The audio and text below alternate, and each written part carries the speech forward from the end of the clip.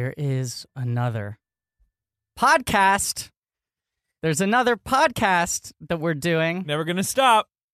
I'm Griffin. I'm David. Welcome to Griffin and David present Return of the Podcast. We're back after 3 days. After 3 days. You didn't think we'd come back, but we returned. We returned hardcore. Much like Return of the Jedi, you know, the dangling threads at the end of Empire Strikes Back are like, don't worry, we're doing another movie. It's true. And we did the same thing with Empire. We're like, with Podcast Strikes Back. We're like, don't worry, we're coming back. We're gonna come back. We're gonna come back. We'll return. And we'll be here soon. Sooner rather than later. Little table dressing, because I think this is gonna... We're sitting at a dress table right now. It's got a red Christmas tarp. Yeah. Thank you, Ben. Yep. Oh. Yeah. Just making it a little seasonal for There's y'all. Ben. That's me. A.K.A. Are we going to do them all? Santa Yeah. Haas. Ooh. That's not even I love a that. pun. Santa Haas. If I say I guess it's kind of a Santa yeah. Claus. Yeah, Santa Haas. All right. He's- Ben Deucer. He's put a Christmas tarp over the table. I have. He's Yeah. looking festive as shit. I think he's trimmed got his one of facial those- hair. Yeah, I got was going a- to say cleanly shaved, but it's not cleanly shaved. There's still Nope, stubble. nope. No, I got a neck beard going. Yeah. I'm wearing one of those fun hats where the mistletoe is dangling in front of me, like, you know. Yeah, so everyone has to kiss Ben. We both tongue kissed Ben when we Yep. walked in. Oh, Yeah. yeah. He's a tender kisser, and he respected our boundaries, but still, it felt like a little bit of an abuse of power to even put us in that situation. No, I mean, he's kind of our boss. He is our boss. He's the Haas. He's the Haas He's the boss. Santa Haas Claus boss. All right. A.K.A. Producer Ben, A.K.A. Producer Ben, A.K.A. the Ben Deucer, A.K.A. the Poet Laureate, A.K.A. Hello Fennel, A.K.A. All right, the you give me a Peeper, kiss. A.K.A. Mr. Positive. All right. Return of the podcast. Here Return we of the are. podcast. We're going to discuss Star Wars Episode 6. Yeah, and this is the table dressing I just want to do. This episode should be coming out December 17th, Thursday, Ben's so amused. December 17th, right? I don't know why he's so amused. Why are you so amused? You always get so mad because you just want to get into it. Come on! And Let's if get it's into like, all right, come on. It's like 20 minutes in. We're still talking about I have been nothing but the complimented movie. for yelling about this stuff by fans of the podcast. Yeah, people like you yelling and people like me talking about sex stuff. All right. Thursday, December 17th. Yeah, This should December be 17th. dropping. That is the day Mm. that J.J. Abrams, First day, Star Wars, The Force Episode Awakens. 7, The Force Awakens, comes out. Although it doesn't seem to be using the Episode 7 in the advertising. No, I'm hoping they do in the crawl Probably. because I like episodes Mm-hmm. of podcasts Yes, me like too. this one. It's a podcast. It's a podcast. To quote the Fighting in the War Room. You know, motto. I like to think of movies as the first podcast. Carry on. Anyway, you're catching us on the last Yeah. day Mm-hmm. that you and I will have not seen that film. Yeah. Isn't that crazy? I just want to capture that moment. This Yeah. is us looking at what was up until now, chronologically, the last Star Wars movie Yeah. on the final day before we know what happens next. For years, this was the last Star Wars movie. Yeah. This was they wrapped it all up. His weird roundabout order. This was released in 1983. George Yeah. says it wasn't finished. He tinkered. He re-released it in 1997, and then episodes 1, 2, and 3 came out. For anyone who's jumping in on this episode first, we only knew that Phantom Menace existed.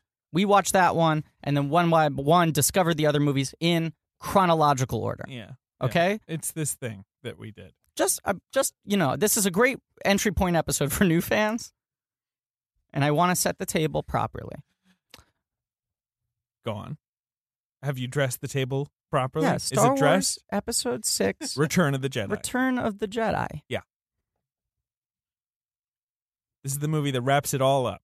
We have 6 Until episodes. we see a different movie tomorrow. Yeah, but I mean, like in terms of the arc that starts with Phantom Menace, the Anakin Skywalker story. Yeah. It concludes here. Or maybe it doesn't. We don't know. It does. I think it does. This is definitely, I mean, this... I don't think there's going to be any Anakin Skywalker in the next one. I don't know. All right. This is the sequel trilogy, right? The Yeah. second Star Wars trilogy. At the very least, this trilogy is complete. There's a clean story being told in these 3 films. There's a different clean story being told in the OT, all right, the Phantom all right. Menace trilogy.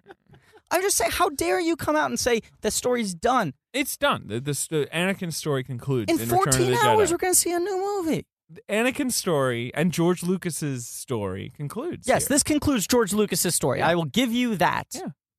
But he says in interviews, like, oh, it's like the 6 movies are really this big. It's Anakin. It's like the rise and fall and redemption of Anakin Skywalker. Yeah, but now he's got kids. All right. Anyway, carrying on. Kids are going to be in the new movie. And they're not kids anymore. They're grown-ups. I know. They're grown-ups in these movies. Yeah, but they're going to be more grown-up. Yeah. Should we read that Abrams quote? Yeah. I mean, let's not, we don't want to speculate too much about what's going to happen this Yeah, movie. we're 'cause here to so talk close about to it. Return of the Jedi, but go ahead, Ben. Yeah, I've been having a lot of panic attacks this week. Let me get the opening. Just with wrapping my head around the entire state of the Star Wars universe between the things that we're rewatching and analyzing and the things that we're about to see. I'm pumped up. I am too. It's I'm just a pumped up. weird time. Kind of weird you're losing sleep over it. I'm losing sleep. All right, so Abrams in a Rolling Stone interview was quoted with saying, "I want to make something worth people's time and not a commercial for toys." It's a burn. Ouch. That's a burn. Bernie Sanders, right up on George's grill. Yep. Return of the Jedi, the completion of George Lucas's original story. Not directed by George Lucas. Not- Directed by Richard Marquand. Yes. Marquand? Marquand, I think. Marquand? Yeah. Quand. The director of Jagged Edge. Right.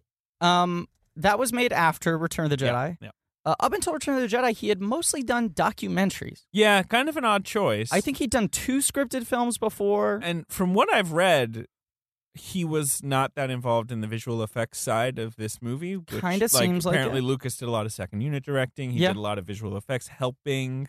Yeah. There's this famous quote, which is like, Marquand said, is it Marquand or Marquand? Who knows? Said it's trying to direct King Lear with Shakespeare in the next room, basically. Yeah, I think he kind of half directed this movie.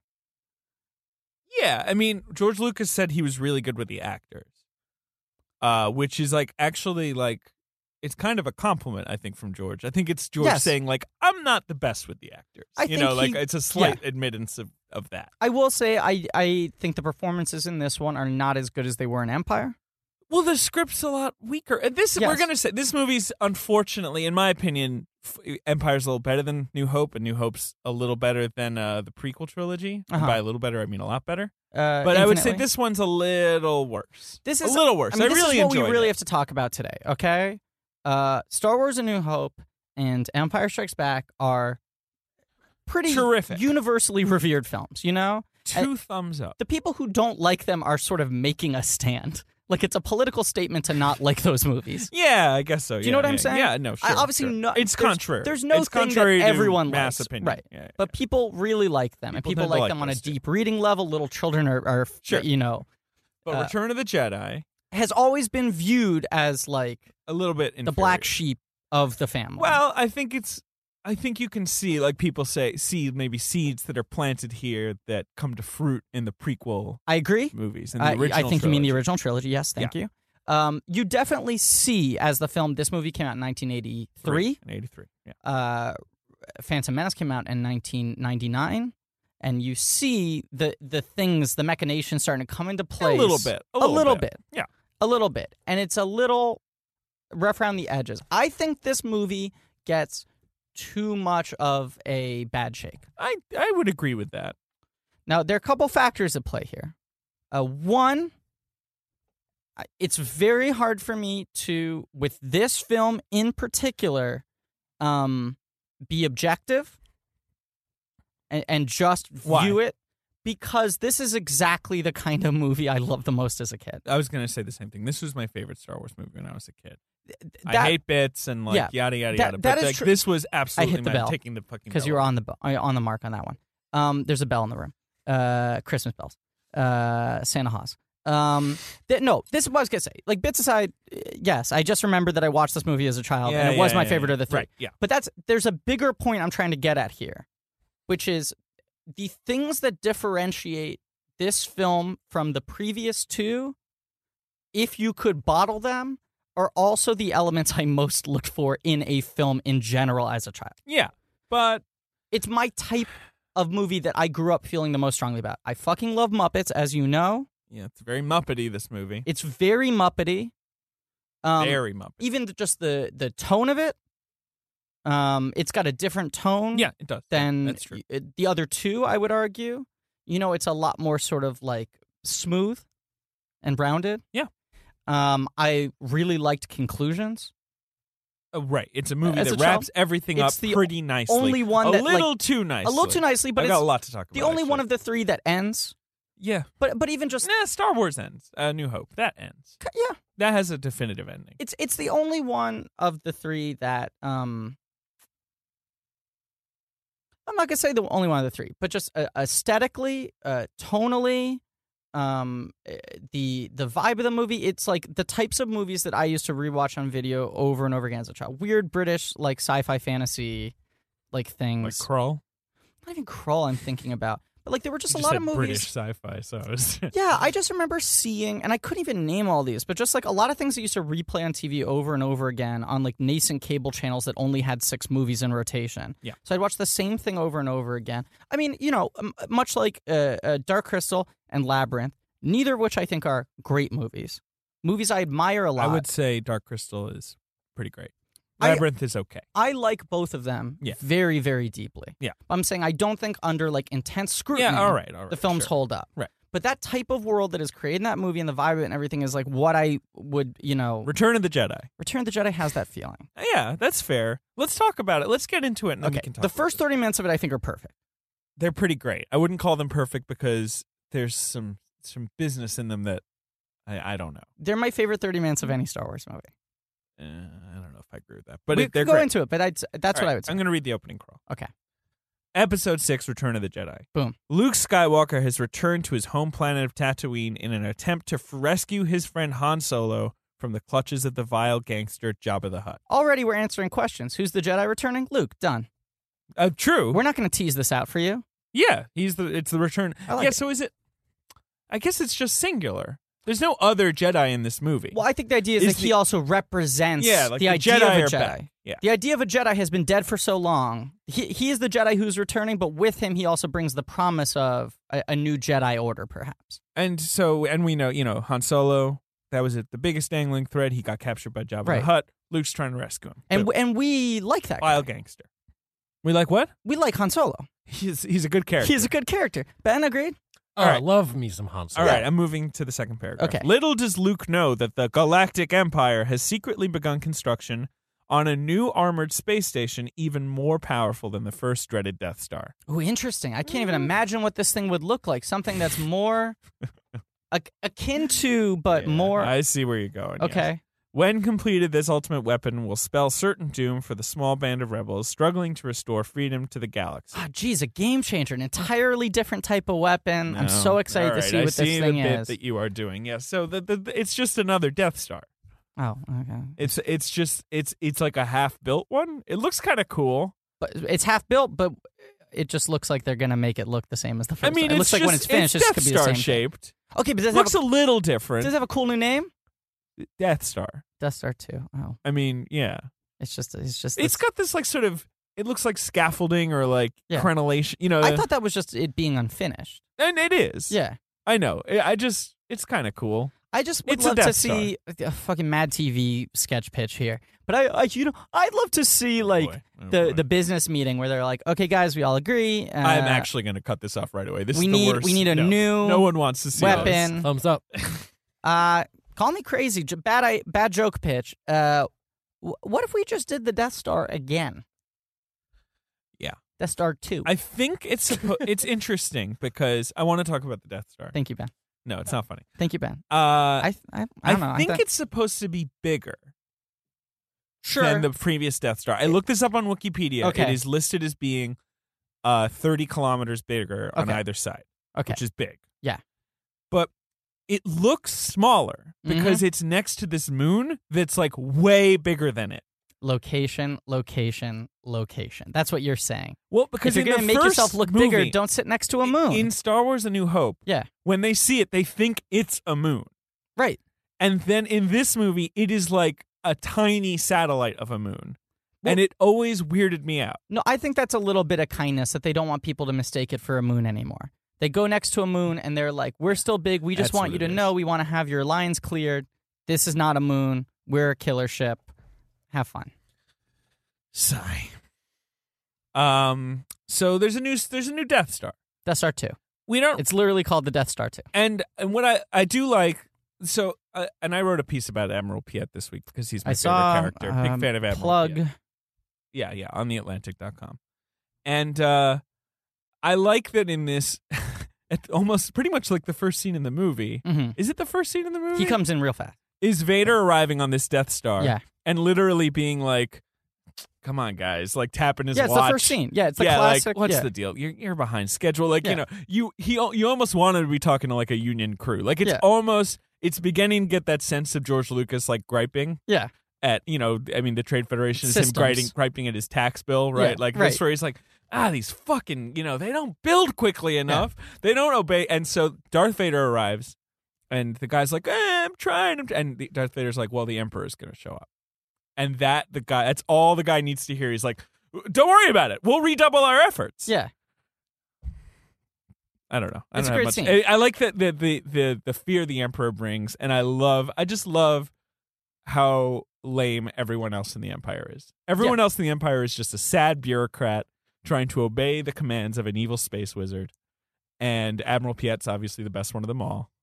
And he's on the big Star Destroyer. But, You are pitching a Galactic Empire workplace comedy to TV Land tomorrow night. I have wanted that to exist for so long. Absolutely. I think it would be so funny. But whatever. I don't know. Life in the Empire. Yeah. It doesn't even have to be like life in any kind of like Empire type thing. It should be this specifically. It should be canon. Did you finish reading The Crawl? Yeah, I finished reading the crawl. So we're done with The Crawl. Under the ship, the classic shot, we get on the ship, it's Darth Vader tapping his watch. Yeah. Okay, and then we hard cut, right? Yeah, to Tatooine. Yeah. Once again. This movie has a weird plot structure where it's like, you got that little intro. Yeah. And then it's like this block on Tatooine.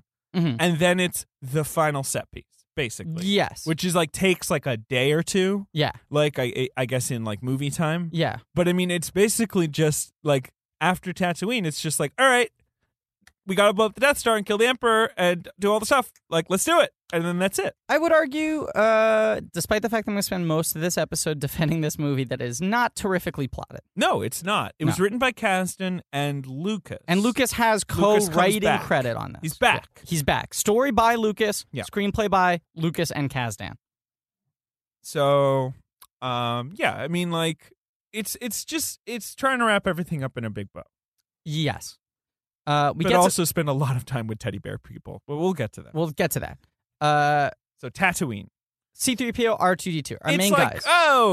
Here they are. Just like the first, just like A New Hope. I like that. We're seeing once again things from their eyes. They don't know what's going on. Yeah, right. I agree with you. It's really good. And I like that there are all these gaps. We're starting at a point where we don't really understand what's happened since the last time we saw our characters. Yeah.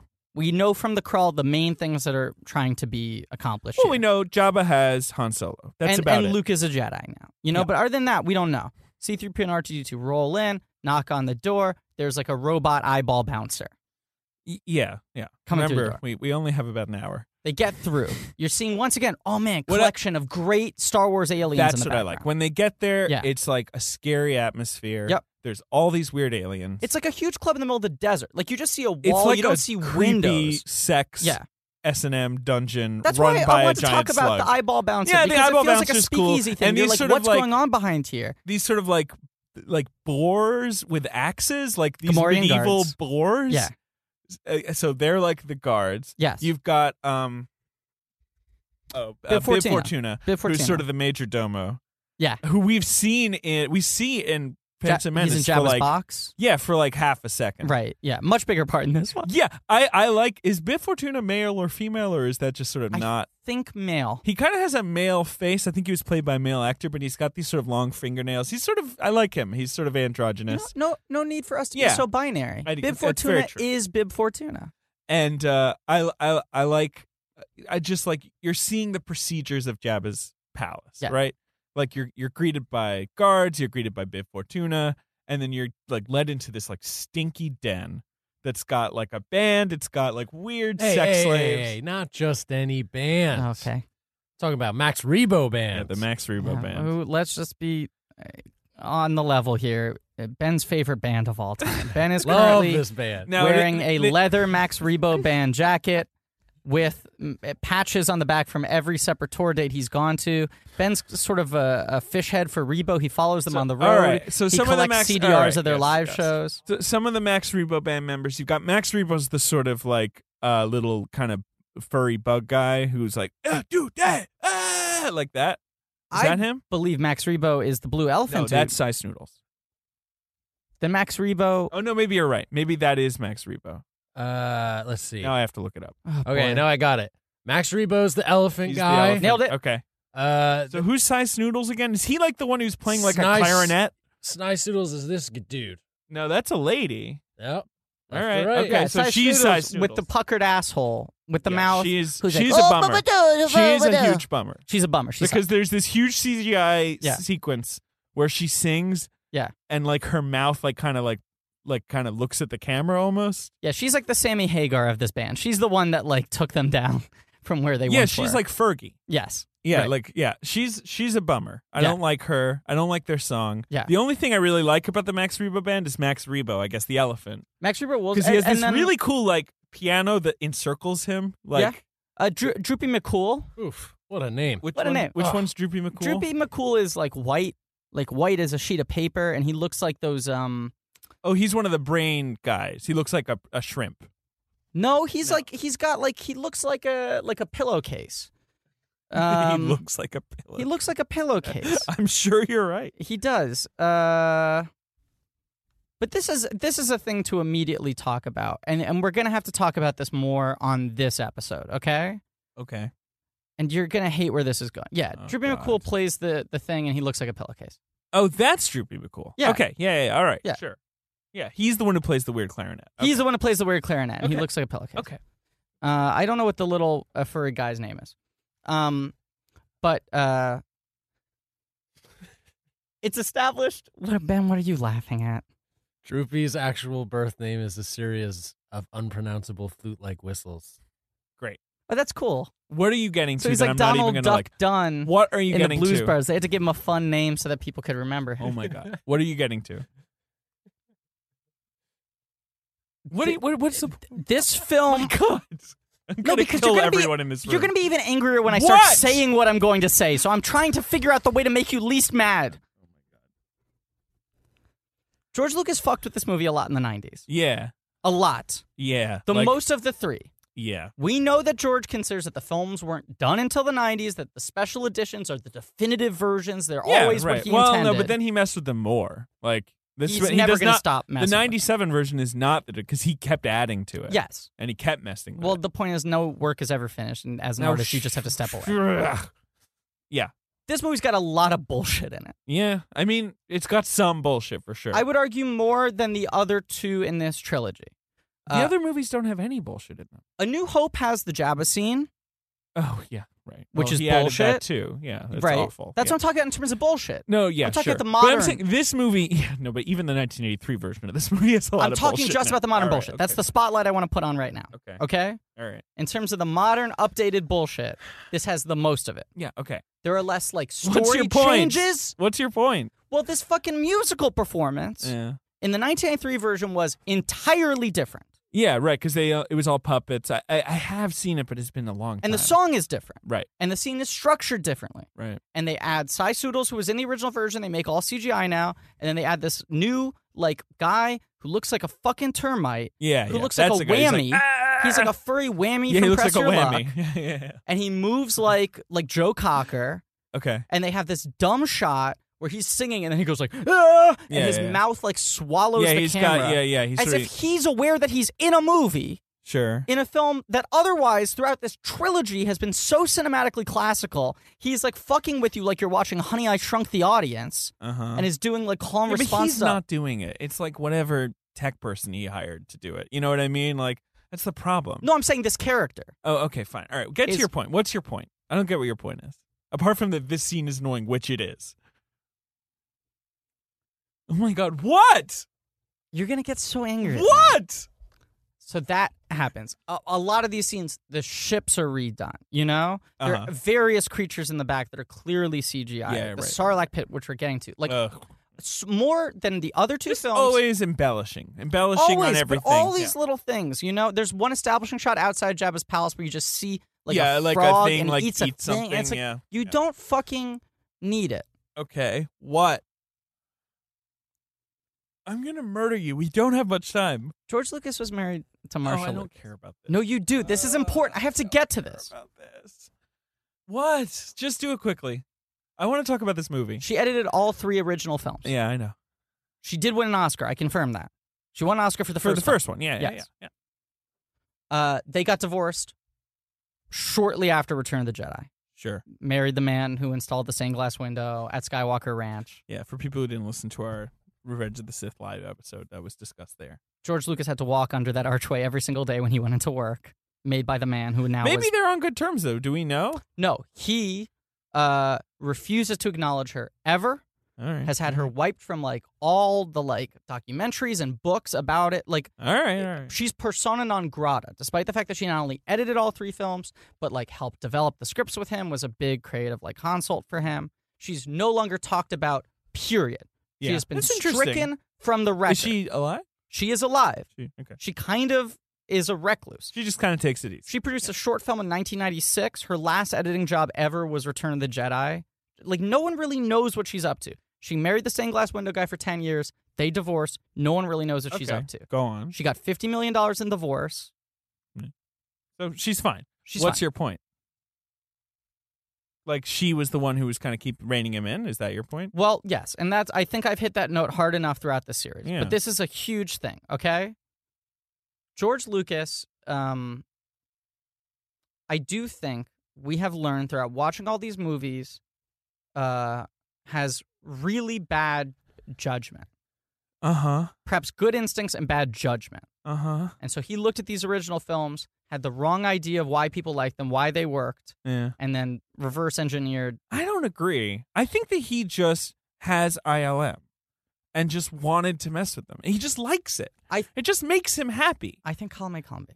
Oh my God. I also think when you hear him talk about it, he defends the movies in ways that don't make any sense, and he essentially goes, if you don't like it, it's because you don't understand. But you know what? I'm going to speak up for George Lucas here. Yeah. He made some fucking movies that are great. Yes. And we constantly yell at him all the time about the things he did, the things he changed, the things we don't like, the new movies he made. And he's just, he's never giving an interview when people aren't like, well, what about this? What about this? And he has to come up with some, he does what he wants to do. I agree, and I have been, as bad as anyone at this in terms of personally yelling at his face twice on 2 consecutive episodes. Like, let's just fucking get over it. That's not the point I'm trying to get at. What are you trying to get at? Oh my God. He thought the films weren't finished because he has these effects that he couldn't realize in his head what he wanted to look like, right. And all this bullshit in the background and whatever. And so the movies are done 83. She divorces him. He goes and does other stuff for a while. He comes back in the 90s and goes, I'm making more Star Wars. I'm making the first 3, and I'm releasing special editions. And they come out and people go, oh, all these changes are kind of weird. I mean, I remember originally people were kind of like,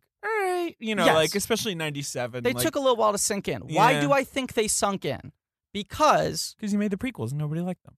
Bigger thing. All right. He then never let people see the original movies ever again. Well, right, of course, yes. The only hit on him is he should just let people see the original movie. Every time someone has done that, has gone back and revised their own work. We're just turning into what is this, a nerd podcast? No, this is huge. David, this is huge. Yeah. Go on. What They've allowed the original version to exist, and he's been steadfast about it. And when the Library of Congress asked to induct Star Wars in, he gave him a 35mm print of the 1997 special edition. That's such... I don't care. Such devastating Guys, news. I'm on the record. I don't give a shit about any of this. Finish your point. David, do you know what I figured out while watching the movie last night? What did you figure out? While watching through to the end credits? What? Do you know that with these new special editions, the only versions that he allows to be legally released, and the only time he's released the original versions in any form in the last 15 years, was as special features, not classified as their own movies, on a DVD that was available. He did editions, special editions, where they were bonus discs, special features, hidden under the menu, only available for 3 months. I'm going to kill you. In the end credits, it reveals that not only do the special editions have, like, different, the crew to remaster and the new effects team, but a different editor. Okay. This is your big reveal?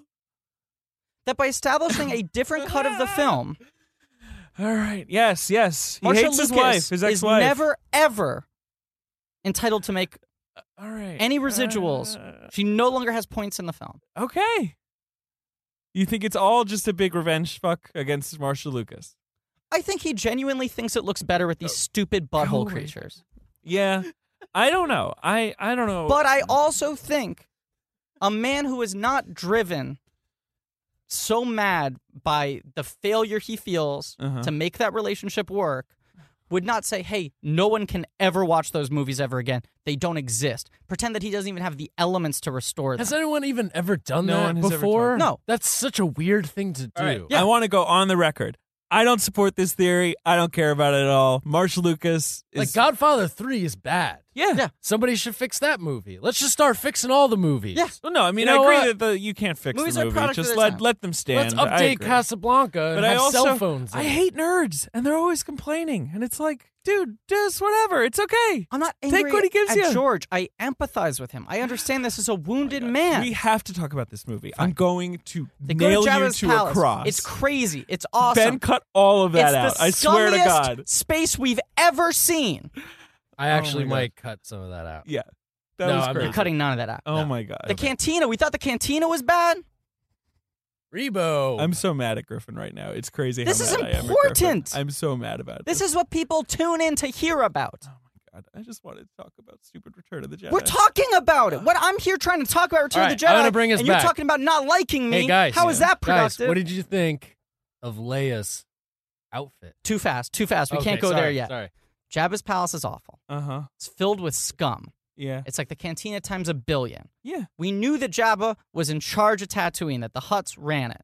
But we didn't know that they were like actual monsters. I'm not talking in physical appearance. I'm talking in behavior. Right? So he's this dude sitting on a throne, drinking grape juice. He's got a little creature laughing next to him all the time. Yeah, and a Salacious bunch Crumb, of who I women love. chained up, and he's making them dance And all he the drops time. him into pits and kills them. Why are you in such a bad mood now? Because I just hate that Marcia Lucas shit so much. It's I really so genuinely important. hate it. It's not. Yes, it is. Because I think you can just invent anything. Like, you know, it's like I don't like reading into that stuff. I hate think it. it's super I important. think films should stand on their own merits. That's it. I don't care about like behind the scenes too much. It's interesting. I like we hearing are about not it. just a podcast. I love You Must Remember This. We're not just a Love the podcast behind-the-scenes talking stuff. about these movies. We're trying to make sense of the entire thing around You know these what? films. I think it was actually a good time. Let's cut to a commercial break. Are we Great. going to have commercial breaks now? Yeah. This episode is the start of this. Yeah. This might be the last episode we ever do. Okay, let's play the commercial break. Wait, did we really take a commercial break? Maybe. Wow. Jabba is dropping ladies down pits. This guy has no respect for anyone else. The one thing he loves is that framed carbonite Han Solo on the I wall. actually like that a lot. Me too. It's not mentioned, or it's vaguely mentioned, but like in Empire, Boba Fett just wants to bring, like, it's the carbonite's just a transportation method. Right.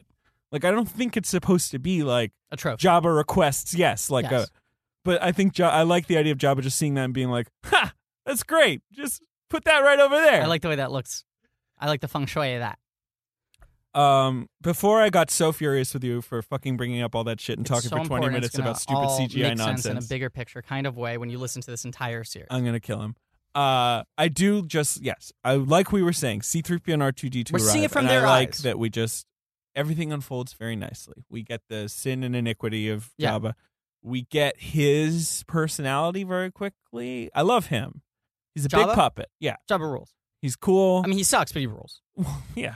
He's not great. He's We not don't a like nice him person. morally. We love you him know, as viewers. Just like there's something about the way he presides over things that is original, I think.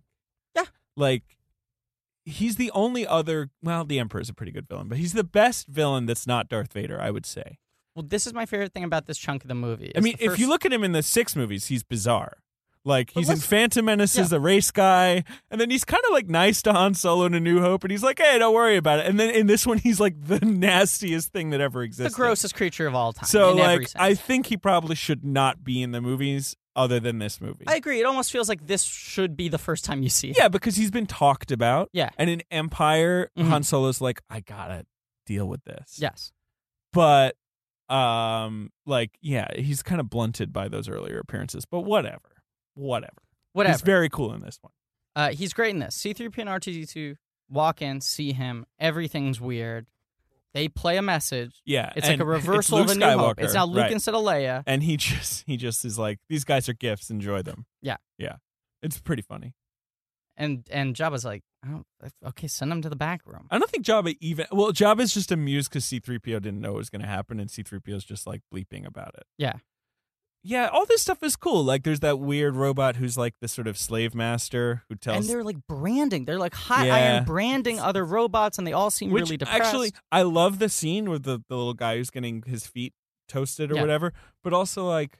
It brings up this, like, wait, robots can feel pain? This hasn't come up before. Maybe, I don't know, or maybe he like, just... C-3PO got blasted into bits. Why wasn't he, like, shrieking the whole time? Maybe he's screaming because he doesn't want to... He likes the way his feet look. It's not a physical pain thing. It's just it's a really cool idea, though, like, to see... But you do immediately start going, like, wait, what? Like, or maybe they, like, put a chip in his brain to make him feel pain? That'd be crazy. I mean, I think a thing... You know, even if this is the weakest of the three movies, a thing that this film does well... And it's in stark relief in this movie, it because of its faults in other areas, I think becomes very clear. It stands in opposition to the Phantom Menace trilogy, is there's a way to which all three of these movies are shot. And part of it is the technology, the limitations of the time, the fact that, you know, you couldn't do crazy CGI, that you had to, as we've talked about in the past, build a bunch of stuff, have it all ready on the same day, set it up in the frame. Yeah, right. Have the actors and line Jabba's up. this like huge puppet that like 8 people are operating or whatever. Right. There is so much that isn't explained. But it isn't aggravating because the stuff they don't explain is the stuff that is world building.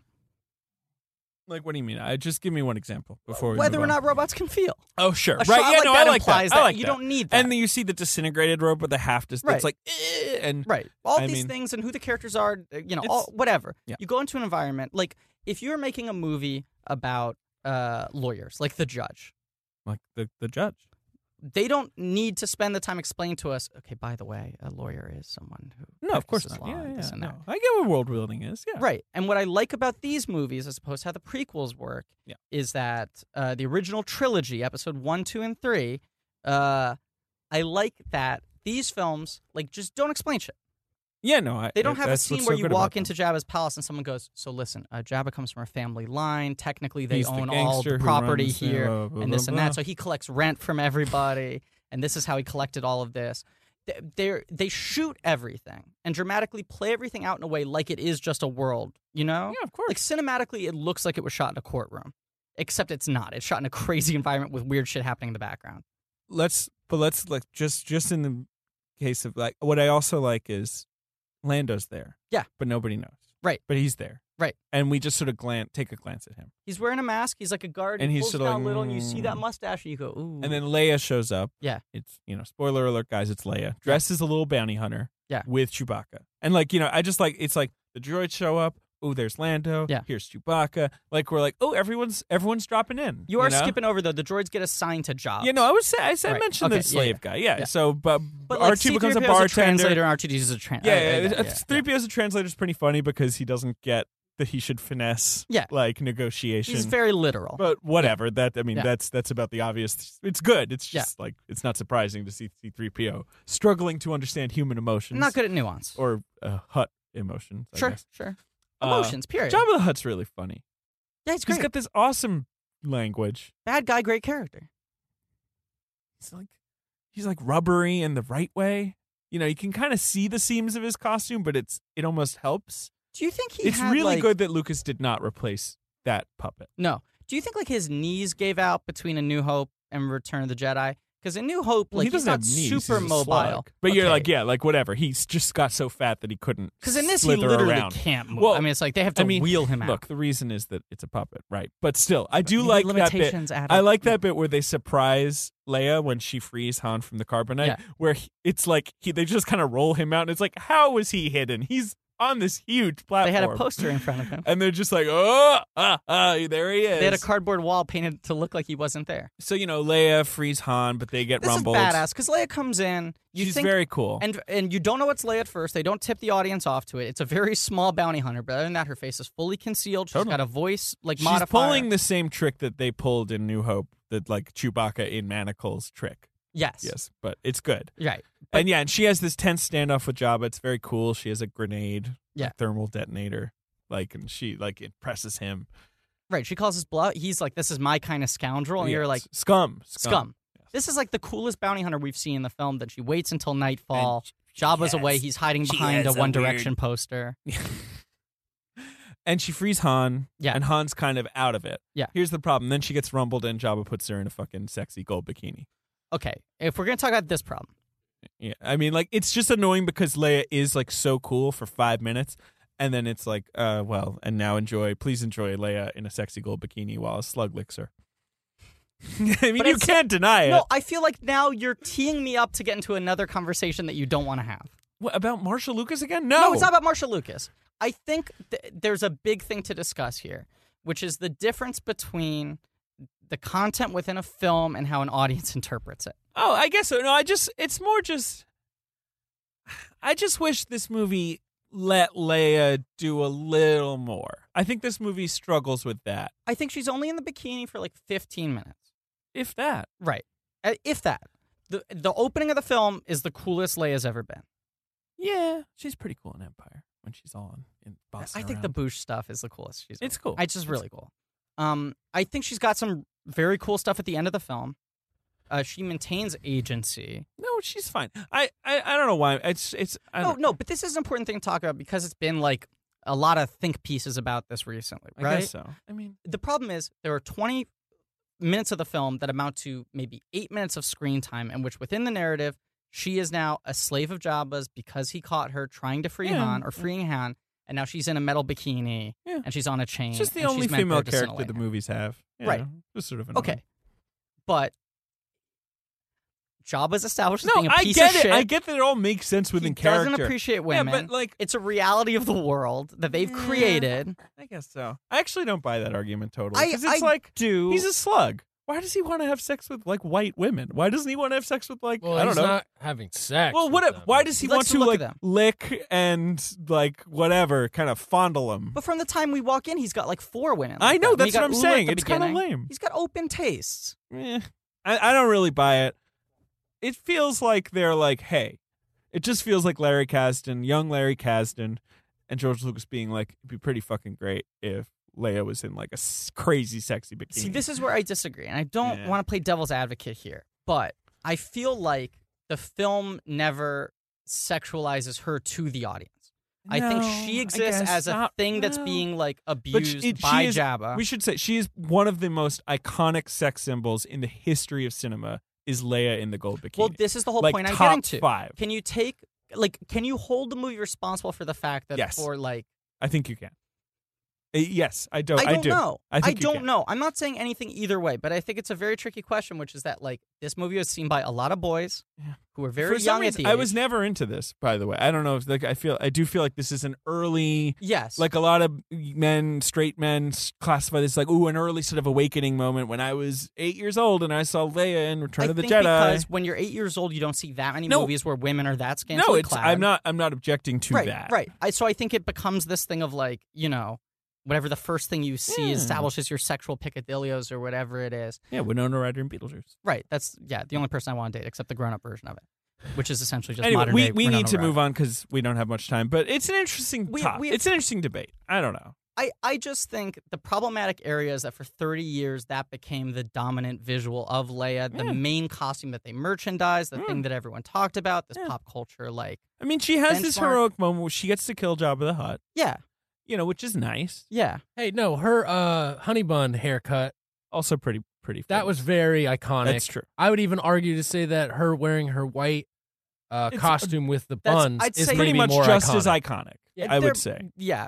In the last 10 years, I will say, speaking from my area of expertise, the slave outfit's been merchandised more than anything else. Yeah. And the mere fact that the thing that's being merchandised is called a slave outfit. Was on the cover of GQ this year, sucking C-3PO's thumb, wearing the slave Leia outfit. Right. And I don't give it. Amy Schumer could do whatever the fuck she wants. It's just at a certain point it gets a little tiring, I guess. And especially because the next most prominent female character in the sequel trilogy is Mon Mothma. Yeah.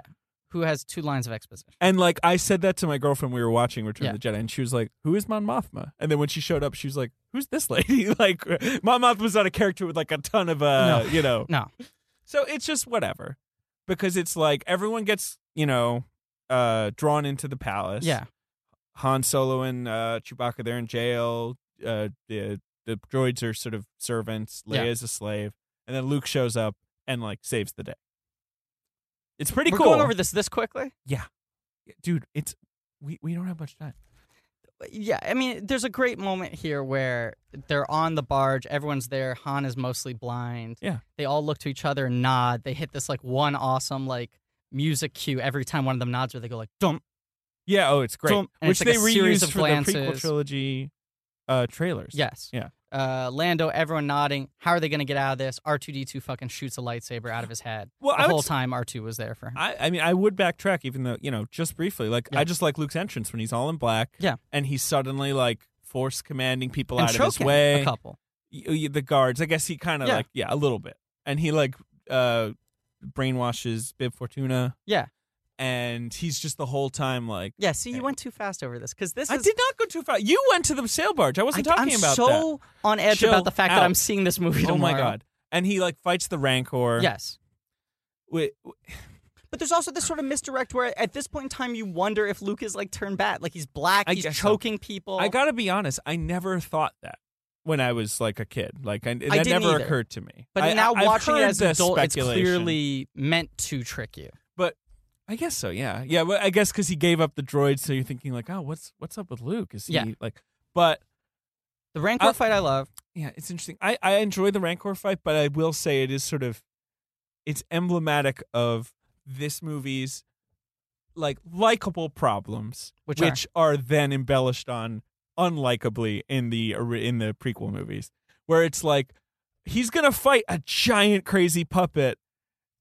I don't know, just because like it'll be cool. Like it doesn't mean anything. But it feels like what Jabba would do. Like Jabba likes guess, watching people suffer. It's He likes just like- having women it's as slaves. act- He likes it's- watching men get killed. Yeah. Like he's a bummer dude. I know. It's just like this movie's a little long, Yeah. and like This is the longest of the three. easily. Yeah, it's 2:15, I think. and like it has a lot of sequences that are Yes.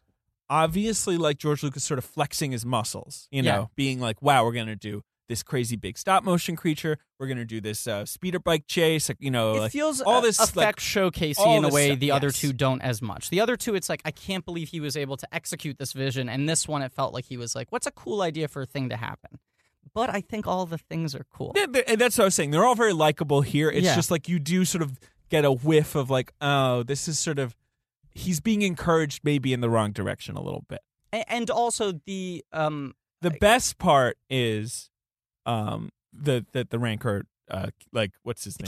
The Keeper, whatever he is. Maybe my favorite thing in the is that entire he's sad. film. It's great. It's such a good note. And to they have. don't hit it too hard. The guy doesn't have dialogue. No, he just cries. Luke kills the Rancor and he's like walks Which in there. Luke should kill the Rancor. Right. Yeah. But the idea is this is a fully rounded universe in which everyone has their reasons. Well, yeah, and also it's like you don't really like hate the Rancor. He's just like this giant He's just beast a who's monster. kept in like a cage. Right. And like, yes, Luke is our hero. He should kill the Rancor because he has to survive. But that guy's job for the last 10 years has been feeding this Rancor. Of course he'd be sad. And you have that shot of like the guy consoling him. It's a great little It's a moment. nice little humanist Great note. moment. Yeah, like everyone in the galaxy has their own life. They got to wake up every morning and feed a Rancor, or Right. like get And fired by Darth Pooper Scoop Vader. the Rancor. Yeah, Anyway, we do have to move on. Yeah. Because there's, oh my God, look, this is the best stuff in the movie to talk about is the first 40 minutes. The rest of the movie you can kind of breeze past. I agree with that. The No. Jabba sequence is so well realized. Yeah. And also, Leia gets her just desserts. Yeah, She Jabba. chokes Jabba. No, She chokes Jabba. I noted Yeah. that. Yes, she gets to choke Jabba. It's great. She That's looks great. miserable the whole time she's in the costume. I'm not saying she. I mean, I Carrie know. Fisher has had a lot to say about that I know. costume over the years. I know. Yes. I mean, I don't have a clear thesis on it. I just think a lot of what's problematic about it is what culture has made of it in the last 20 years. Like, there was 20 years of everyone being like, fucking hot, huh? Not Star Wars itself doing that, but the things around Star Wars and the companies that make the T-shirts and the TV shows that parody it.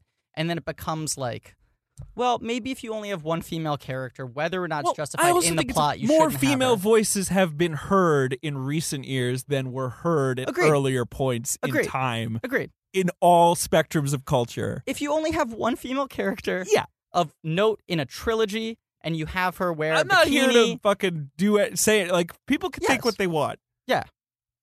I agree. I don't know where I stand on it, but I just think... My big problem is that Leia then, like, her big moment is killing Jabba. Yes. She gets a couple other cool little notes in the movie. Speeder bike chase. Speeder bike chase is fun. Mm-hmm. There's that moment where she shoots the stormtrooper, where she's got the gun. But a lot of the movie is Leia just kind of chilling out and being told things. And kind of, she's all right, but she doesn't... It's her weakest She doesn't have a huge arc except for being told she's Luke's sister. Yeah. Which we knew. I don't know why the film... Well, she has to find out. So they give us Yeah. that moment. Yeah. But anyway, just to wrap up the Jabba stuff, because, there's a lot. It's like, there's that cool thing where Luke gets the lightsaber out of R2 and, like, does this cool, like, jump off of the diving board. And it's a little goofy, but I like goofy things. I Maybe like the that best stuff. joke in the movie. I like the reveal that his lightsaber is green. Me too. I like all these cute little things. The Sarlacc is a good idea, except Luke. Now it's all CGI. Lucas added all this nonsense to it that's not necessary. But no, the thing I was gonna say is goofy. But maybe my favorite joke in the movie as a little boy and watching this movie and liking Muppets and retreating back to a simpler state of mind is Han's still largely blind. Chewbacca growls something at him. He goes, "Boba Fett." Where? Boba Fett. Yeah, and then turns around to try to find Boba Fett, and in the process knocks Boba Fett off and kills into a pit. I was gonna say it's kind of weird because like Boba Fett's so hyped up, and he's in the Attack of the Clones. Yeah, and it's like, his end is like Han accidentally knocks him into the Sarlacc. It's a Mr. Magoo bit. Yeah, Boba Fett dies at the hands of a Mr. Magoo bit. Han Solo is pretty funny in this opening sequence too. Like he's being kind of sardonic with Luke. And he's got that great line where he goes, "Where's Luke?" He goes, "Oh, he's their Jedi." And he goes, "Luke, a Jedi? So I'm gone for a couple minutes. Everyone suddenly has delusions of grandeur." It's a great line. Great. And he, there's that thing where he like the tentacle has Lando, and he like kind of shoots it. And it's all fun. It's good. Good fun. It's blind. It's a I Mr. do wish Magoo Boba routine, Fett it's good. Maybe just had a second more. Like he doesn't do anything. I wish he wasn't a little boy in Attack of the Clones, and there wasn't that misdirective. That's true. Yeah, making us think he's too important. Very true. Yeah. So, it's cool. Yeah. They blow up the sail barge. It's all a little convenient. Like the droids jump off at the last second and then they like magnetize them out. I just thought of an interesting question. What? He loses his lightsaber at the end of the previous movie. Yeah. He's got a new lightsaber. Yeah. We've learned from the Clone Wars animated series that where they make and how they it's the Jedi temple, the crystals. Right. But there's no Jedis anymore. Who's making this lightsaber? No, because his lightsaber is green means it uses a synthetic crystal. So he didn't go to that cave. Is that true? That is the stupid canon explanation for that. Okay, so the real reason it's green is because the special effects people needed a color that popped more against a blue sky. But the in-canon reason. Yeah. Because like the original posters for this movie, he has a blue lightsaber. Interesting. But then eventually they were like, blue doesn't look good. He's waving it against the blue sky a lot. Let's make it green. And thus multicolored lightsabers were born. It's like, this is the thing about Star Wars and all of these things that they layer in with all these additional it's like accidental movies. Magic. It's like, they were just making a fucking movie. Yeah. Like originally the lightsabers were going to be white in The New Hope. And they were like, let's make one blue and red just so they look different. But to throw out this thing about the special edition without invoking your least favorite woman in the world. I'm going to strangle you. I'm not going to invoke her. I think George genuinely does go, well, but originally I want to be this. It should look like this, this, and that. And doesn't understand that... that's the way it is, George. A, that's the way it is. And but, B, you're not always right. The things that happen by mistake are oftentimes happy accidents. That's true. But I do also think, like, look, George Lucas is a weird character. There's not a lot of other directors who behave the way he did, which is essentially you made a couple movies and then you just worked on them for the rest of your life. Yep. And, you hear about, like, Spielberg tweaking E.T. and immediately realizing, like, I hated that I ever did that. You know, so other directors have the opposite.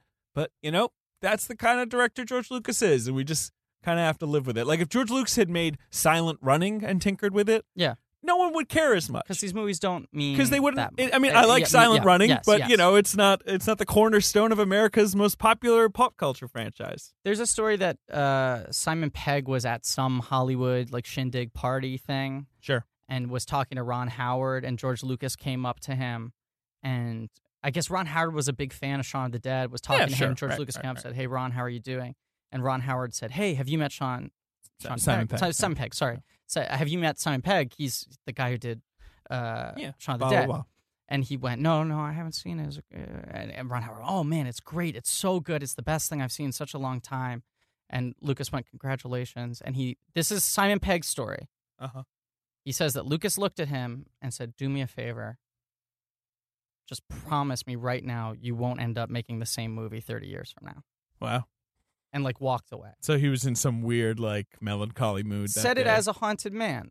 I do think... Look, I mean, it's for sure that... And it seems like from all these interviews George Lucas has had to give revolving around a movie that he actually has no, stake in. Yeah. The Force Awakens. He seems pretty embittered about, look, nobody liked my movies. What am I going to do? I think everyone's happy that I'm not involved in this one. But it became a prison for him. And perhaps the way this recording studio has become a prison for us. I'm going to fucking kill you. I'm trying to thematically tie everything together. Why? You try too hard to tie everything together. You spend too much time thinking about one thing. It starts to drive you mad. Right. Maybe the release of the fact that tomorrow we'll see the new Star Wars movie and we'll be freed is the gift that we need for this Christmas season. David, don't grab Griffin like that. Don't grab me, David. David, stop it. Stop force choking you're me. Thinking too much. All right, we're getting about out of hand. This whole fucking thing. Like narrative. We need to talk about Return of the Jedi. Okay, so Luke goes back to Dagobah. He sees Yoda. Yoda is not doing hate well. This scene. One of the probably the worst scene in the original trilogy. I would say. So strongly. This scene, which was added at Kasdan's and at Lucas's request. Okay. Was written. It wasn't in the original script. Was Yoda not supposed to be in not the film supposed at to all? appear? Interesting. But Lucas decided after consulting with a child psychologist that kids might think that Vader was just lying when he said he was Luke's father, and so they needed sort of a confirmation.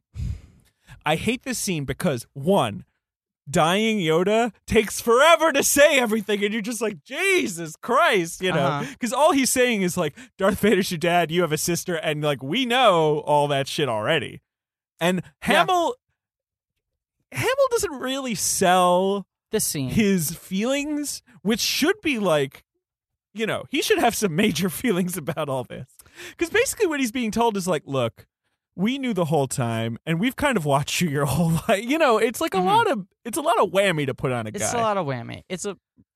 And the thing where he's like, there is another Skywalker. You're like, oh. Well, this is me not being able to view this movie objectively, because you just I think the puppetry's so good in this. It is. It's very well done, and it's cool that Yoda looks more ancient than he did even in the last movie. And they really sell the physical performance of someone dying. It's I don't disagree with you. Yeah. I just think this scene is almost entirely superfluous, and then is followed by a scene where Luke just chats with Obi-Wan's ghost, who previously has been this kind of difficult to see vision or this overheard voice. Now he's sitting on a log with him. Now they're just having a beer and Luke's talking. What's the deal? Yeah. And Obi-Wan's look, I don't know.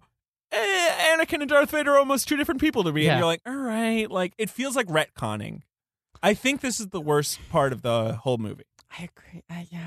Or at least you see where I'm coming from, right? I do. I see where you're coming from. I just have such a hard time actually judging this film. It's fine. No, I agree I don't with know. You. I mean, because there are lots of things in this movie that I like that I know I should maybe be a little more critical of. Right. But this scene has never been a favorite of mine. I'm less into puppetry than you are. Yeah, I just love puppetry. Yeah, I can get blinded by that. But you got to admit the Obi-Wan scene is that's some goofy I nonsense. actually feel a little bad for Alec Guinness, who you know was never particularly interested in the Star Wars movies. That they brought him in for this, Do you know who I think also feels a little bad for Alec Guinness? Alec Guinness during that scene. He looks really embarrassed. He just looks a little pained. Really pained. He's because it's just all exposition. Yeah.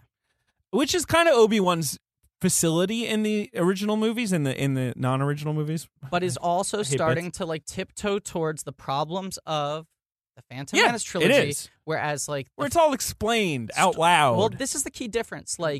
For Star Wars and Empire Strikes Back, George Lucas is a very good storyteller. He's telling stories. And in this one, he's starting to get into plot.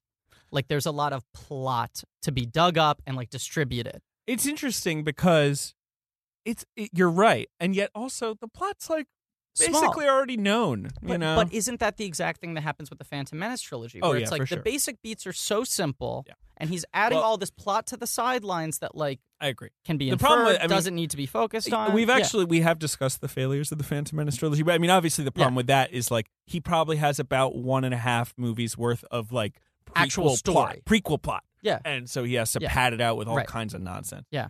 You know what's really bad? The prequel movies. They're so bad. They're really Every bad. time I think of something from them, I'm like, ugh. Yeah. Because I've been watching the original, the old movies. I know. And you're really... They also don't even look like the same They films. don't. They don't even look like they're part of the movies same at all. franchise. The only thing that looks the same is lightsabers. Really simple visual effects.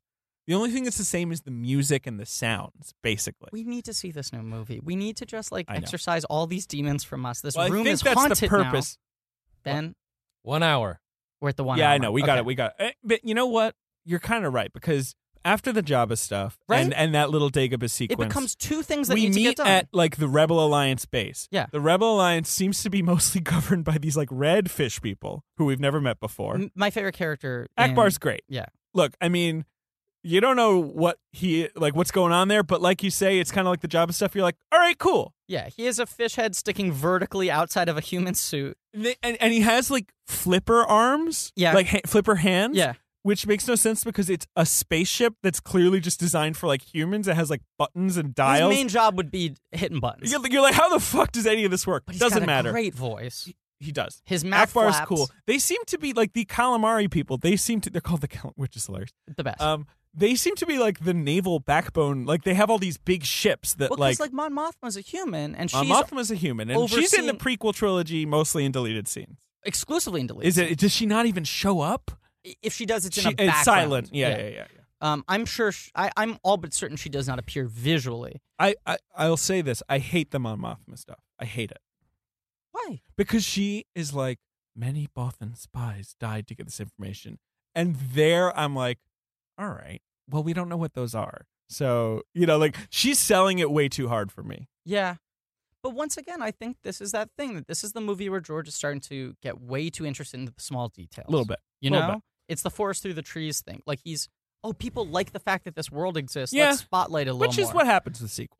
But I think there's a tricky balance, which is that you can have these things existing around the film and not explained, and they add intrigue. Let me say this. I don't disagree with you. We just really have to get to the end of this But movie. the second you start to hint at it a little bit, you become aware of the fact that you don't know more. We haven't even talked about the Ewoks or the Emperor. Okay, so they land on the planet Endor.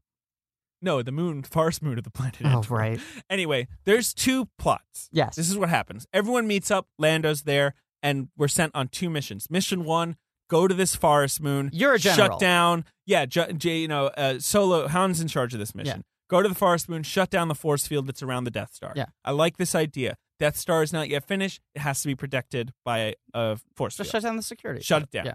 Mission 2, what the fuck is mission Lando 2? Calrissian. Lando in the Millennium Falcon. You're a general. With the rebel fleet. Yes. You're gonna, once this is shut down, fly into the Death Star, blow it up. Nine Numb is his Nine right-hand Numb is man. his Mickey Mouse. Awesome. He's on the Falcon. Cool. So, mostly we're on plot A. Mm-hmm. It's crazy. I remember this movie being overlong and having a lot of Ewok shit. It has so much of this shit. Yeah. There's this really cool start where there's this speeder bike chase that we've talked about. Awesome. Really visually interesting where they're racing through the trees. Yeah. I love that Lucas kept finding new ways to do essentially a space battle, but with different environments and different, this is like a bike chase. I mean, whatever. It's got its foot in a lot of, that's cool. But a forest is an environment we know, and we're placing something we don't know in it. It's still relatable. This introduces Leia to the Ewoks. Yeah. Who are adorable teddy bear creatures with big, black eyes. Yeah. Well, honestly, they look like a bunch of teddy bears. They look like the Care Bears. They sort of behave. I mean, they seem to resemble the Native American culture. I guess so. But in the way that he does this vague mapping. They're childlike Native American. It is utterly offensive to consider, but it makes the correct choice of not having them speak English, right? Which does help. But they are so annoyingly child. I mean, basically, they're a quote unquote primitive culture. And much like in Phantom Menace, Lucas seems to delight in the idea of they beat the Empire using their know-how and their guerrilla tactics. And they're really small. They're very. Look, and I'm on the Ben record. hates this. He's I on hate the record of hating. Well, this. I want to be on the that record. win. I think Stupid. that Wicket, the main Ewok, played by Warwick Davis, a young Warwick Davis, is so cute. I do too. I love him, and I like the Ewoks in general. I mean, when I was a kid, I fucking This is loved the thing. I once Ewoks. again can't be objective. I know it's hard to be objective. It's so tough. But I like that they're also- in little suits. but I like the Wicket's got a little butt, and he He's got a toddles little around. butt. I like little butts. He's always like. There's this really cute scene where he thinks Leia's helmet is like a weapon, cute. and he's like, Cute. It's all great. Love the Ewoks. If you consider the Ewoks too much, they bum you out. You can't deny it. Yeah. Also, maybe they should only be in like 20 minutes of the movie as This opposed is, to like 4.5 hours of the movie. It's so annoying because they like capture Luke and Han and all these people. Yeah. And like there's this sense that like there are stakes, like maybe they're gonna murder them. Yeah. And you just never buy it. They worship C-3PO as a god. Which essentially feels like a plot line from Mork and Mindy. It feels like a sitcom subplot where they think he's a god because he's gold, and then Luke has to levitate him to make it look like he's magic so that he can convince them not to eat Luke. But it's goofy. Like, it's kind of goofy fun. There's a bizarre scene where C-3PO does the plot of the previous movies in like Ewok language Explains. using sound effects. Yeah, because they haven't seen the Star Wars movies. It is fucking stupid as shit. And like, so there's stuff like that that's stupid as shit. But it's goofy. And like on this sequences where suddenly Han Solo becomes aware of a love triangle that no longer exists. Oh, he for the first time it's so picks weird. up on the fact that after basically just like being with Leia in this movie, he suddenly his confidence like leaves him, and he's like, "Oh, you're in love with Luke. You must be in love with Luke." It's fine. I'll leave. Don't worry. I'll get out of your hair. And it's so weird because we and Leia and everyone's just like, no, that actually Han, like that basically has been dispensed with. No, this is my brother. There's this really boring scene where Luke reveals to Leia that they're related, that I think doesn't land. It's kind of my problem with Leia's arc, is she sort of like passively just like listens to all this stuff. But see, I think Richard Marquand isn't a very good actor's director. Well, George Lucas disagrees with you. I think he was probably had a better process. No, I don't disagree with you. I think the performances are pretty weak in this. The big emotional scenes in this movie all are really forced. But like, look, let's make my friend Marie Barty, our friend, pointed out to me that like Leia has a crazy fucking Coke fingernail in this movie. Mm-hmm. She's got one long fingernail, which is like, I think everyone in this movie is just kind of like, all right, like, are we done? Like, Harrison Ford basically wanted to be like dead in this movie. He wanted them to kill him off. You know, Mark Hamill, I don't know him as much. I'm sure he was fine, but everyone he looks really good in this movie. He is, and Carrie Fisher, like everyone feels like just a little detached. Yeah. Like a little emotionally detached. Yeah. From a production that I imagine was a little more elaborate and annoying. And they were all famous. Especially Harrison Ford was already Indiana Jones at this point. Least experienced director Runner. they had worked with. Yeah. So like, that does show through in the performance, like in the scenes where there is not special effects, which is few. Mm-hmm. Maybe like 2. Yeah, exactly. Yeah. The Ewok stuff especially. Well, let's get to the Darth Vader stuff, because that's the last important thread to cover. I mean, the major thing in the Ewok stuff is just that there is this long, obviously Vietnam-inspired scenes of like the Ewoks defeating the Imperials. Yeah. Like using tree trunks. Right.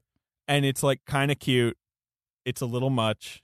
Yeah. And it just sort of reminds you of the Gungan thing, which is way worse, but is in the same like ballpark. I know you like it. It's fun. It's tough. I mean, like, because I watched it even like last night and was like, I don't know why people are so hard on this. And as you explain it, I'm like, I completely understand why people are so hard on this. No, I know when you watch it, you're basically. I do think it goes on a bit. Like, they have like 4 sequences with logs, and you're like, we get it. They got logs. They got logs. Logs can hit people. We get it. Yeah. No, they hit it. They hit it pretty hard. The best scene I would say in all of that, in all of the forest stuff, is just when the Imperials surprise Han Solo, and the guy goes, "You rebel scum," and you never see the Imperials like get worked up or like hate the rebels. It's just sort of fun to see that guy like getting his one line in. Okay, but on the other end, Luke gives himself up to Vader because Yoda said you gotta kill Vader. You're not a Jedi until you kill Vader. Because Luke's like, check. I've done all the Jedi stuff. At no Yoda's point like, have not the Jedi yet. ever said like, yes, you go into the cave and you got to calm your emotions, and yes, then of course you get your license to kill mission. I think it's more. I think it's more just Yoda being like, Vader's got to go, and you're the only one who can do it. I think it's a little that, and column A, column B is a little bit of like, that's the thing that's still holding you back. Yeah. You know, like Vader represents so much to you. It's like the fear of you know, that you have to conquer inside that's you. That's fair. For him to say you have to kill Vader as Only opposed to then a Jedi you will be, he says. As opposed to you have to face Vader. I'm going insane right now. Darth Vader. He gives himself up to Darth Tater. Yeah, Darth Tater. The Mr. Potato Head version of Darth Vader. Yeah. And they like have this talk. They have like a very casual sort of talk. Yeah, where he's like, "You're my dad. Hey, Dad. What's up, Dad?" And Vader's like, "I'm not your dad, man. Yeah. I'm crazy. You look at me. I'm a big black robot, man. And he's like, "Hey, I'm scary. Peep this. You're not only my dad, you're Leia's dad." And he's like, "Yes." Luke tells him then. No. Yes. Oh. Am I wrong about this? You're totally wrong. The whole sister scene comes in the final battle. It's like the climactic moment of the battle. Oh, where he right. says, Yes, "Sister, you have a sister. Your feelings betray her." No, it's Luke almost being like impetuous, being like, "Hey, Anakin, what's up, Anakin?" And Vader's like, I'm not Darth Vader. Don't call me that. Like, and he's like, Anakin. Yeah, you're my dad, Anakin. You're good. I can, you know, he's like, I can feel it. And Vader's like, shut up. Shut the fuck up. And takes him to the Emperor. So we're finally seeing the Emperor. Yeah. One, he looks so much better than he did when he looked like the influence in Revenge of the Sith. Well, because it almost looks in this film like he's just an old man. Yeah, he's got like impressive but not absurdly symmetrical evil face makeup. He's just kind of got like white saggy skin with like shit all over his face. But like you almost didn't need like, to explain why his face got fucked up. No, you he's could old just, in Revenge and of the evil. Sith, have him look like that, and then have him 30 years later It's look kind of, like you know, this. he should just be Voldemort-y. And like the whole point of Voldemort is like, well, he's powered by evil magic, so he looks evil. Yes. You know, it's kind of twisted him. Yes. That's what we get from the Emperor. The Emperor, 80% of the time, he's sitting in a chair and just saying to Luke, kill me, come on. Well, it's like a real Come on, mirror buddy. of the scene from Revenge of the Sith, where he's in an identical chair. Sure. And he's going, good. Yeah. He's saying most of the same lines. And he's saying to Luke, like, I'm going to crush the Rebel Alliance. Yeah. I've set this whole thing up. Yeah. Like, this is your big moment to just get angry and mad, and then... And Vader and the Emperor And are both we saying know- to Luke, like, hey, man, you don't know how cool it is to fucking be evil. It's But like the best. we know the Emperor is basically thinking, like, look, Anakin didn't totally work out. He's a weird robot. Here's our new guy. Let's nail Right. it this time. Right. So they start having a full-on battle. He eventually goads Luke into sort of emotional violence, right? Right. Like against being angry. Vader. Yeah. And Luke kind of tries to chill out, and then Vader, there's that whole scene where he's like, your sister, perhaps I'll turn your sister. Yeah. And that's when Luke goes berserk, chops his hand off. Mhm. But then, like, and this is a moment I think that people are debating right now because people are wondering what Luke's going to be like in the new movie. Mhm. But then he's like, no, not going to do it. Not going to, like, turn to the dark side. There's the cool moment where he looks at the stump he looks and he at looks his at his hand, own hand and the black sees, glove. Right. And he's like, I'm not going to, and it's sort of a reflection of the cave scene. Yeah. And then the Emperor just, like, you know, starts jacking him up with lightning. Right. You know? He's like, all right, fine, I'm going to kill you. Yeah. How do you feel about this scene? Fine. Well, what's the problem that people have with it? I don't know if people have a problem. I always, like, it takes, like, a while. I guess the Emperor's just supposed to be torturing him. Yeah. Because, like, you're like, come on, he can't kill him? Like...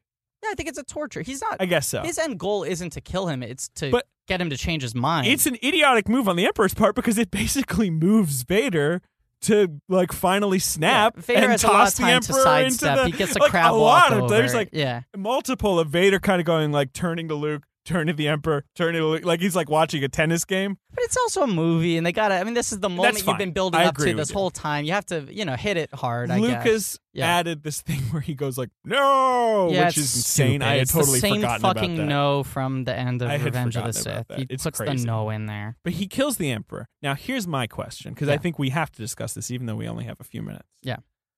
Is Vader really redeemed? All he does is kill the Emperor in a fairly selfish moment. He doesn't even like the Emperor. Who likes the Emperor? He's an asshole. I don't. And he's trying to save his son. I don't think redeemed. Like, we're talking is the about word. a guy who, like, massacred lots of Jedis. No. And then I assume committed countless atrocities as Darth Vader. But, like, the movie acts like, you know what? In the end, he was a good guy. I don't think it redeems him. I think in that final moment, it shows his humanity takes over fair. again at the final Right. moment. I don't think he could. He was never totally lost, I guess. Right. There's nothing he could do to redeem like 40 years of bullshit. Maybe the idea. Well, but he says like you were right. We see him played by Sebastian Shaw, this sort of chalk white, kind of fucked up looking guy. Yeah.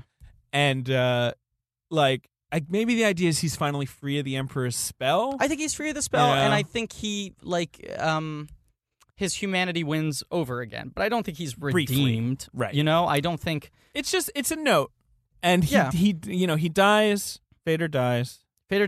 And Luke burns his body, much like Qui-Gon's body was burned. He burns his body on Endor. The final scene between Luke and Vader, I like. It's nice. A father and a son talking for the first time. It's pretty good. And you see, like, oh, right. And Luke's sad. Luke's like, you're going to die? Shit. And Vader's just like a dude. He's just like a sad old dude inside a suit. Yeah.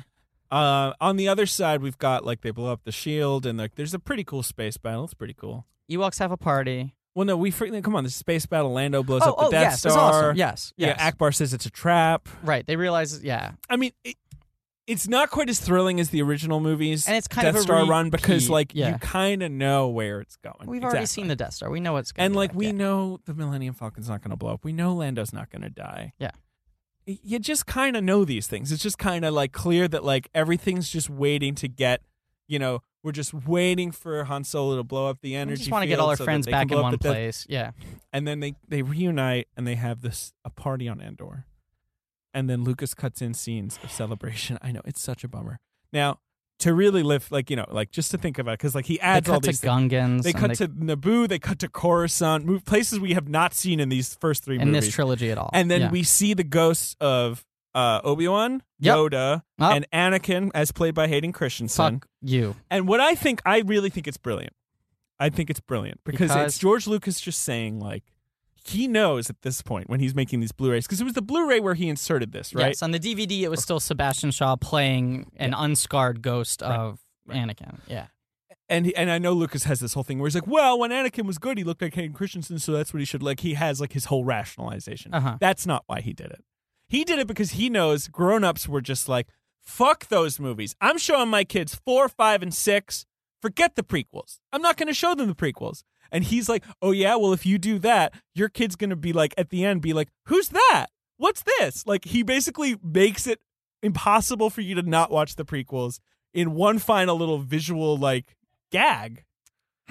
Do you actually think that's his? I think that as much as you think Marshall Lucas stained glass window. Well, I believe that very strongly. Well, there you go. I do think that it is him saying, like, these movies are one 6-part series. Yes, I agree with that. And yes, like, you cannot take it or leave avoid that. Yeah, exactly. I think he thinks they're all the same movie, and does understand how people could like. I'm sorry that I got like so mad at you, although I was so mad at you. It's fine. We're going crazy. I haven't slept in 3 days. I do need to see this new movie. Yeah, like, we have spent how many weeks? This is 36, I think. 30, so many weeks just speculating on this man's intentions. This was the last one he ever had a hand in. It's crazy that how much we do that. I know. It is crazy. I know, but I just think you... And I sympathize with him because I do, like I was saying earlier, I think he's overly a wounded scrutinized character. and bullied. Yeah. And, like, he did make all these things we love. Yeah. But it is crazy how much you think about just fucking George Lucas, man. Well, can I end this episode with one story?